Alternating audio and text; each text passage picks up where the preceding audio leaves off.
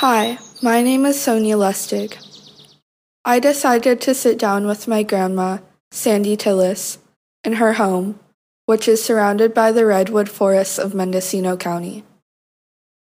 There is a stark contrast between the rural, natural landscape of her home versus the cityscape of Oakland, which I was raised in, making it the perfect location to talk with her about a story that made California what it is today. Thank you for listening. Oh, that goes way back. In 1990, when the Sinkyone Wilderness State Park was being established, there was a part of the park that was still owned by Georgia Pacific, and they were negotiating to purchase it. However, Georgia Pacific, a logging company from Fort Bragg, was still in that area and still cutting down the trees. And there was some very prime, important old-growth trees in the area that they were cutting, which we eventually called the Sally Bell Grove. EPIC, our local environmental organization, and I was lucky enough to be chosen to be their endorsement coordinator, was petitioning the courts to get the logging company to stop logging because that was going to be sold to the park.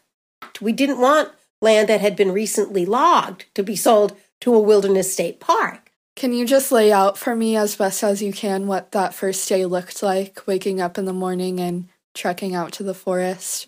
What kinds of things were you guys doing out there? Well, we got up really early, and we had food, and we had water, and we had warm clothes.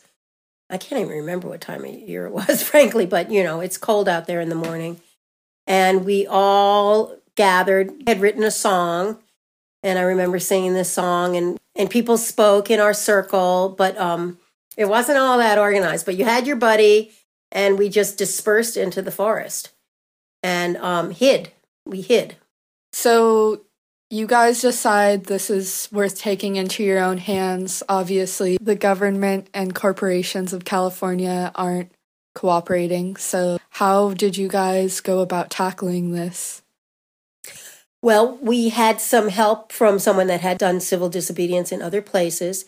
He gave us some game plans. We strategized a lot. We talked about, some people climbing in trees. We talked about the kind of the cat and mouse thing where you might be one place and then you run and you're somewhere else. The point of being in the forest is that the loggers, by their own safety regulations, cannot log if there's people in the forest. They cannot. So we actually made dummies out of straw that we hoisted up into trees that looked like people from far away, just so that we could make our media too. So by the end of the day, I remember being in a big circle with activists and loggers and media people and police and having a big conversation. Interesting story. They take a wedge out of a tree to fall it, and then they do a back cut.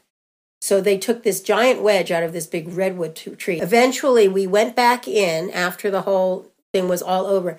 We found that wedge and we stuck it back in the tree with tree seal. And that tree is still standing to this day. Hearing my grandma tell this story, I could not help but apply the environmental circumstances of the 90s to those of the modern day. In a time when the sacred and vital water supply of Standing Rock, North Dakota, is being threatened in the interest of corporate greed, her determination inspires me to take a more active role in saving our planet and support the bravery of those who practice civil disobedience over violence.